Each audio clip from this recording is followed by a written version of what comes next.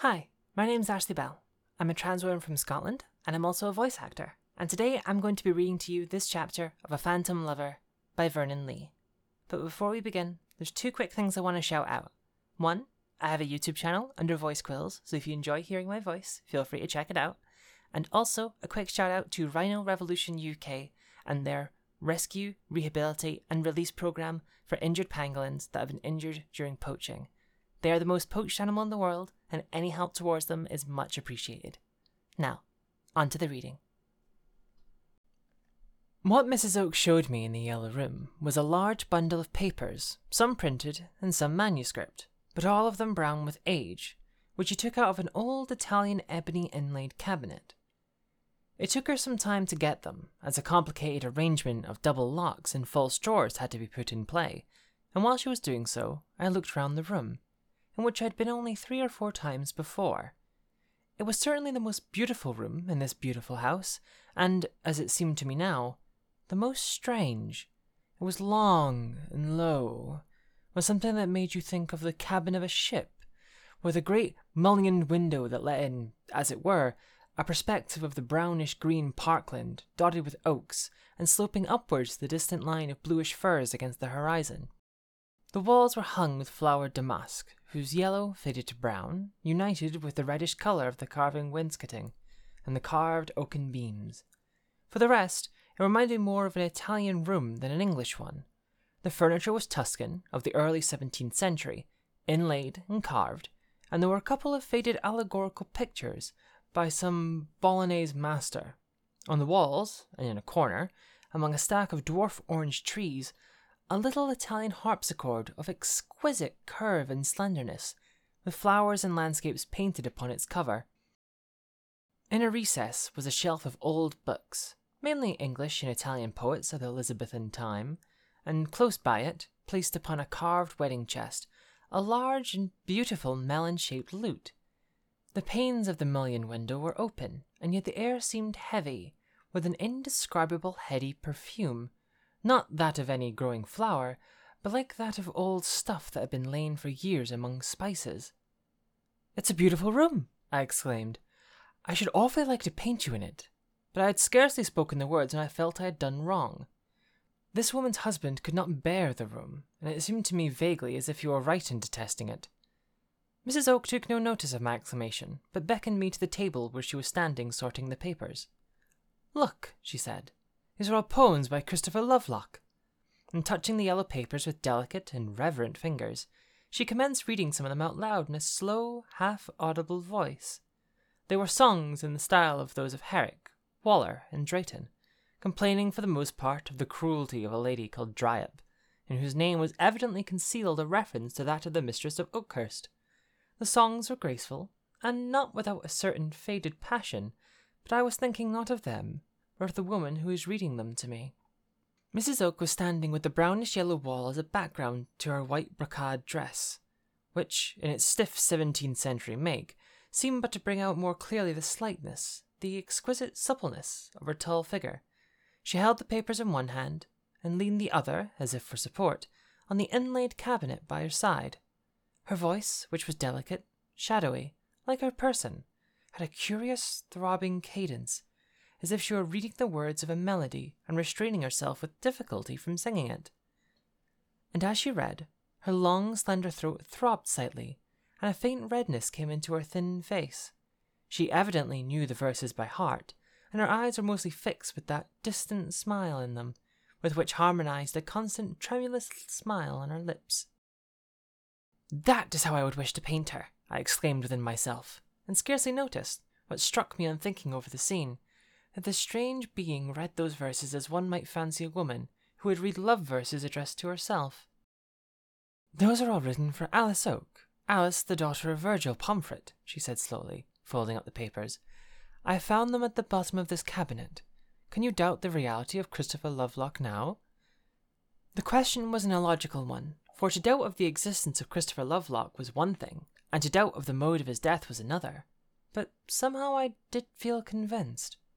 "Look," she said, when she had replaced the poems, "I will show you something else." Among the flowers that stood on the upper story of her writing table, for I found that Mrs. Oak had a writing table in the yellow room, stood, as on an altar, a small black carved frame, with a silk curtain drawn over it, the sort of thing behind which you would have expected to find a head of Christ or of the Virgin Mary. She drew the curtain and displayed a large-sized miniature, representing a young man with auburn curls and a peaked auburn beard, dressed in black, but with lace around his neck, and large pear-shaped pearls in his ears. A wistful, melancholy face. Mrs. Oak took the miniature religiously off its stand, and showed me, written in faded characters upon the back, the name Christopher Lovelock, and the date 1626. I found this in the secret drawer of that cabinet, together with the heap of poems, she said, taking the miniature out of my hand. I was silent for a minute. Does Mr. Oak know that you've got it here? I asked, then wondered what in the world had impelled me to put such a question. Mrs. Oak smiled, that smile of contemptuous indifference. I have never hidden it from anyone. If my husband disliked my having it, he might have taken it away, I suppose. It belongs to him, since it was found in his house. I did not answer, but walked mechanically towards the door. There was something heady and oppressive in this beautiful room, something, I thought, almost repulsive in this exquisite woman. She seemed to me, suddenly, perverse and dangerous. I scarcely know why, but I neglected Mrs. Oak that afternoon. I went to Mr. Oak's study, and sat opposite to him smoking while he was engrossed in his accounts, his reports, and electioneering papers. On the table, above the heap of paper-bound volumes and pigeon-holed documents, was, as sole ornament of his den, a little photograph of his wife, done some years before. I don't know why, but as I sat and watched him, with his florid, honest, manly beauty, working away conscientiously, with that little perplexed frown of his, I felt intensely sorry for this man. But this feeling did not last. There was no help for it. Oak was not as interesting as Mrs. Oak, and it required too great an effort to pump up sympathy for this normal, excellent, exemplary young squire, in the presence of so wonderful a creature as his wife. So I let myself go to the habit of allowing Mrs. Oak daily to talk over her strange craze, or rather of drawing her out about it. I confess that I derived a morbid and exquisite pleasure in doing so. It was so characteristic in her, so appropriate to the house. It completed her personality so perfectly, and made it so much easier to conceive a way of painting her. I made up my mind little by little, working at William Oak's portrait. He proved a less easy subject than I had anticipated, and, despite his conscientious efforts, was a nervous, uncomfortable sitter, silent and brooding. I made up my mind that I would paint Mrs. Oak standing by the cabinet in the yellow room, in the white Van Dyck dress copied from the portrait of her ancestress. Mr. Oak might resent it. Mrs. Oak might even resent it. They might refuse to take the picture, to pay for it, to allow me to exhibit. They might force me to run my umbrella through the picture. No matter. That picture should be painted, if merely for the sake of having painted it. For I felt it was the only thing I could do, and that it would be far away from my best work. I told neither of my resolution, but prepared sketch after sketch of Mrs. Oak, while continuing to paint her husband. Mrs. Oak was a silent person, more silent even than her husband, for she did not feel bound, as he did, to attempt to entertain a guest or to show any interest in him. She seemed to spend her life, a curious, inactive, half-invalidish life, broken by sudden fits of childish cheerfulness, in an eternal daydream, strolling about the house and grounds, arranging the quantities of flowers that always filled all the rooms, beginning to read and then throwing aside novels and books of poetry, of which she always had a large number, and, I believe, lying for hours, doing nothing, on a couch in that yellow drawing-room, which, with her sole exception, no member of the Oak family had ever been known to stay in alone. Little by little, I began to suspect, and to verify, another eccentricity of this eccentric being, and to understand why there were stringent orders never to disturb her in that yellow room. It had been a habit at Oakhurst, as at one or two other English manor houses, to keep a certain amount of the clothes of each generation, more particularly wedding dresses. A certain carved oaken press, of which Mr. Oak once displayed the contents to me, was a perfect museum of costumes, male and female, from the early years of the 17th to the end of the 18th century, a thing to take away the breath of a bric-a-brac collector, an antiquary, or a genre painter. Mr. Oak was none of these, and therefore took but little interest in the collection, save in so far as it interested his family feeling. Still, he seemed well acquainted with the contents of that press. He was turning over the clothes for my benefit, when suddenly I noticed that he frowned. I know not what impelled me to say, "By the way, have you any dresses of that Mrs. Oak whom your wife resembles so much? Have you got that particular white dress she was painted in, perhaps?" Oak of Oakhurst flushed very red. "We have it," he answered hesitantly, "but it isn't here at present. I can't find it, I suppose," he blurted out with an effort. "That Alice has got it. Mrs. Oak sometimes has the fancy of having some of these old things down. I suppose she takes ideas from them." A sudden light dawned in my mind. The white dress in which I had seen Mrs. Oak in the Yellow Room, the day that she showed me Lovelock's verses, was not, as I had thought, a modern copy.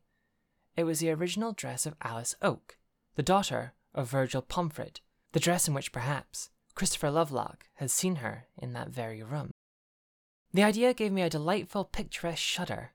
I said nothing, but I pictured to myself Mrs. Oak sitting in that Yellow Room, that room which no Oak of Oakhurst save herself ventured to remain in alone, in the dress of her ancestress, confronting, as it were, that vague, haunting something that seemed to fill the place, that vague presence, it seemed to me, of the murdered Cavalier poet.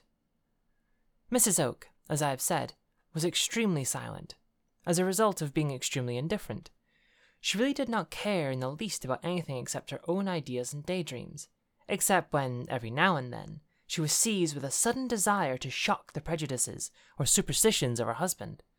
Very soon she got into the way of never talking to me at all, save about Alice and Nicholas Oak and Christopher Lovelock, and then, when the fit seized her, she would go on by the hour, never asking herself whether I was or was not equally interested in the strange craze that fascinated her.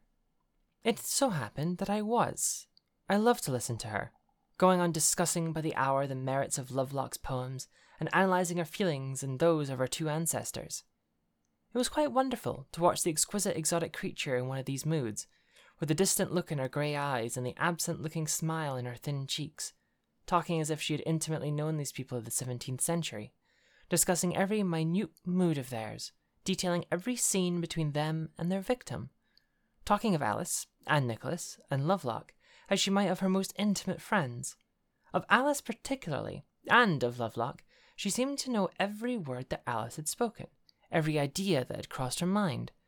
It sometimes struck me as if she were telling me, speaking of herself in the third person, of her own feelings, as if I were listening to a woman's confidences, the recital of her doubts, scruples, and agonies about a living lover.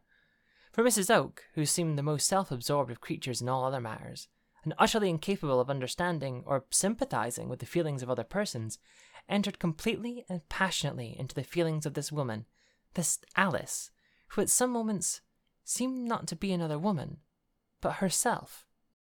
But how could she do it? How could she kill the man she cared for? I once asked her. "Because she loved him more than the world," she exclaimed, and rising suddenly from her chair, walked towards the window, covering her face with her hands. I could see, from the movement of her neck, that she was sobbing. She did not turn around, but she motioned me to go away. "Don't let us talk any more about it," she said. "I am ill today, and silly." I closed the door gently behind me. What mystery was there in this woman's life?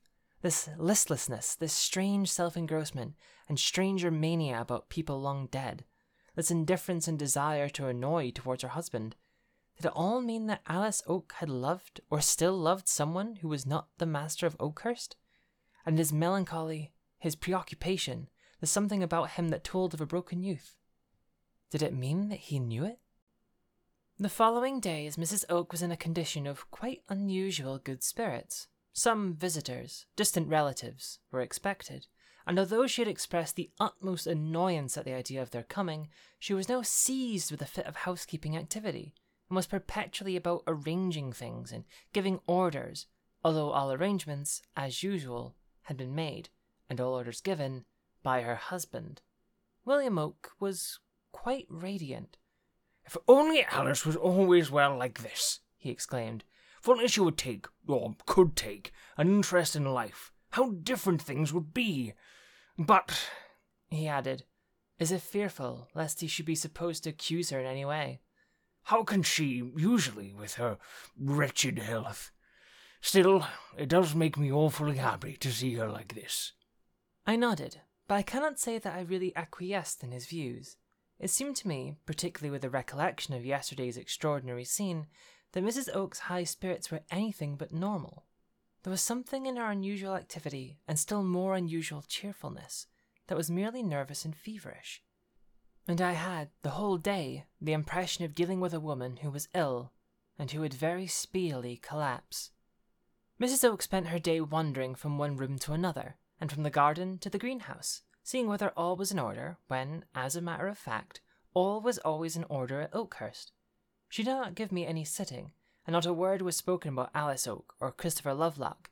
Indeed, to a casual observer, it might have seemed as if all that craze about Lovelock had completely departed, or never existed. About 5 o'clock, as I was strolling among the red brick round-gabled outhouses, each with its armorial oak, and the old-fashioned spaliered kitchen and fruit garden, I saw Mrs. Oak standing, her hands full of York and Lancaster roses, upon the steps facing the stables. A groom was currycombing a horse, and outside the coach-house was Mr. Oak's little high-wheeled cart. "Let us have a drive," suddenly exclaimed Mrs. Oak, on seeing me. "Look what a beautiful evening, and look at that dear little cart. It is so long since I have driven, and I feel as if I must drive again. Come with me, and you, harness Jim at once and come round to the door." I was quite amazed, and still more so when the cart drove up before the door, and Mrs. Oak called to me to accompany her. She sent away the groom, and in a minute we were rolling along, at a tremendous pace, along the yellow sand road, with the sere pasture lands, the big oaks, on either side. I could scarcely believe my senses. This woman, in her mannish little coat and hat, driving a powerful young horse with the utmost skill, and chattering like a schoolgirl of 16, could not be the delicate, morbid, exotic hothouse creature, unable to walk or to do anything, who spent her days lying about on couches in the heavy atmosphere, redolent with strange scents and associations of the yellow drawing-room. The movement of the light carriage, the cool draught, the very grind of the wheels upon the gravel, seemed to go to her head like wine. "It is so long since I have done this sort of thing," she kept repeating. "So long, so long! Oh, don't you think it delightful, going at this pace, with the idea that any moment the horse may come down and we too be killed?" And she laughed her childish laugh and turned her face, no longer pale, but flushed with the movement and the excitement, towards me.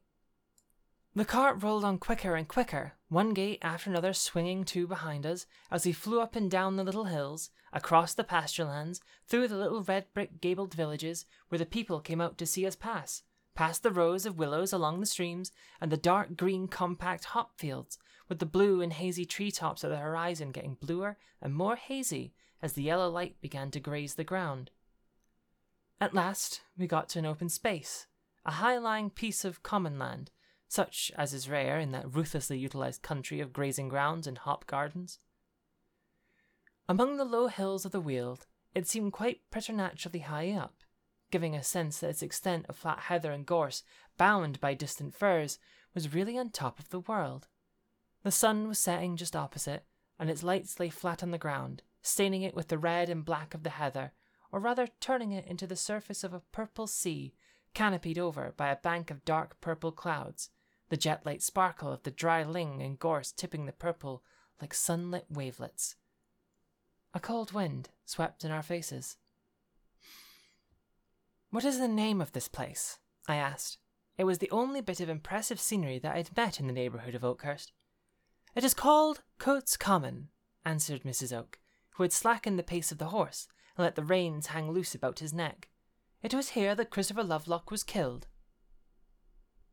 Lovelock was riding home one summer evening from Appledore, when, as he got halfway across the Coates Common, somewhere about here, for I have always heard them mention the pond and the old gravel pits as about the place, he saw two men riding towards him, in whom he presently recognized Nicholas Oak of Oakhurst accompanied by a groom. Oak of Oakhurst hailed him, and Lovelock rode up to meet him. "I am glad to have met you, Mr. Lovelock," said Nicholas, because I have some important news for you."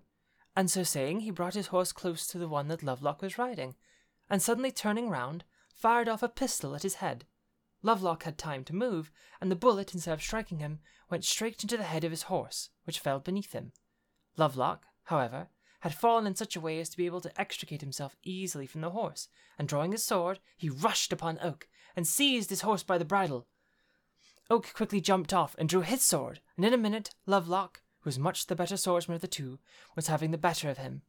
Lovelock had completely disarmed him, and got his sword at Oak's throat, crying out to him that he would ask forgiveness, he should be spared, for the sake of their old friendship, when the groom suddenly rode up from behind, and shot Lovelock through the back. Lovelock fell, and Oak immediately tried to finish him with his sword, while the groom drew up and held the bridle of Oak's horse. At that moment, the sunlight fell upon the groom's face, and Lovelock recognized Mrs. Oak. He cried out, "Alice! Alice! It is you who have murdered me!" and died. Then Nicholas Oak sprang into his saddle and rode off with his wife, leaving Lovelock dead by the side of his fallen horse. Nicholas Oak had taken the precaution of removing Lovelock's purse and throwing it into the pond, so the murder was put down to certain highwaymen who were about in that part of the country. Alice Oak died many years afterwards, quite an old woman, in the reign of Charles II. But Nicholas did not live very long, and shortly before his death got into a very strange condition, always brooding, and sometimes threatening to kill his wife. They say that in one of these fits, just shortly before his death, he told the whole story of the murder, and made a prophecy that when the head of his house and master of Oakhurst should marry another Alice Oak descended from himself and his wife, there should be an end of the Oaks of Oakhurst. You see, it seems to be coming true. We have no children, and I don't suppose we shall ever have any. I, at least, have never wished for them. Mrs. Oak paused, and turned her face towards me with the absent smile in her thin cheeks. Her eyes no longer had that distant look. They were strangely eager and fixed. I did not know what to answer. This woman positively frightened me. We remained for a moment in that same place, with the sunlight dying away in crimson ripples on the heather, gilding the yellow banks, the black waters of the pond, surrounded by thin rushes and the yellow gravel pits, while the wind blew in our faces and bent the ragged, bluish tops of the firs. Then Mrs. Oak touched the horse, and off we went at a furious pace. We did not exchange a single word, I think, on the way home. Mrs. Oak sat with her eyes fixed on the reins, breaking the sounds now and then only by a word to the horse, urging him to an even more furious pace. The people we met along the roads must have thought that the horse was running away, unless they noticed Mrs. Oak's calm manner and the look of excited enjoyment in her face. To me, it seemed that I was in the hands of a madwoman, and I quietly prepared myself for being upset or dashed against a cart.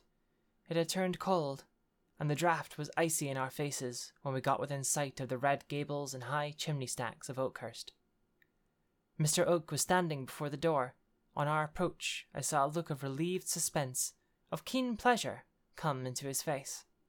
He lifted his wife out of the cart in his strong arms with a kind of chivalrous tenderness. "I'm so glad to have you back, darling," he exclaimed. "So glad. I was delighted to hear you had gone out with the cart, but as you have not driven for so long, I was beginning to be frightfully anxious, dearest. Where have you been all this time?" Mrs. Oak had quickly extricated herself from her husband, who had remained holding her, as one might hold a delicate child who has been causing anxiety. The gentleness and affection of the poor fellow had evidently not touched her. She seemed almost to recoil from it.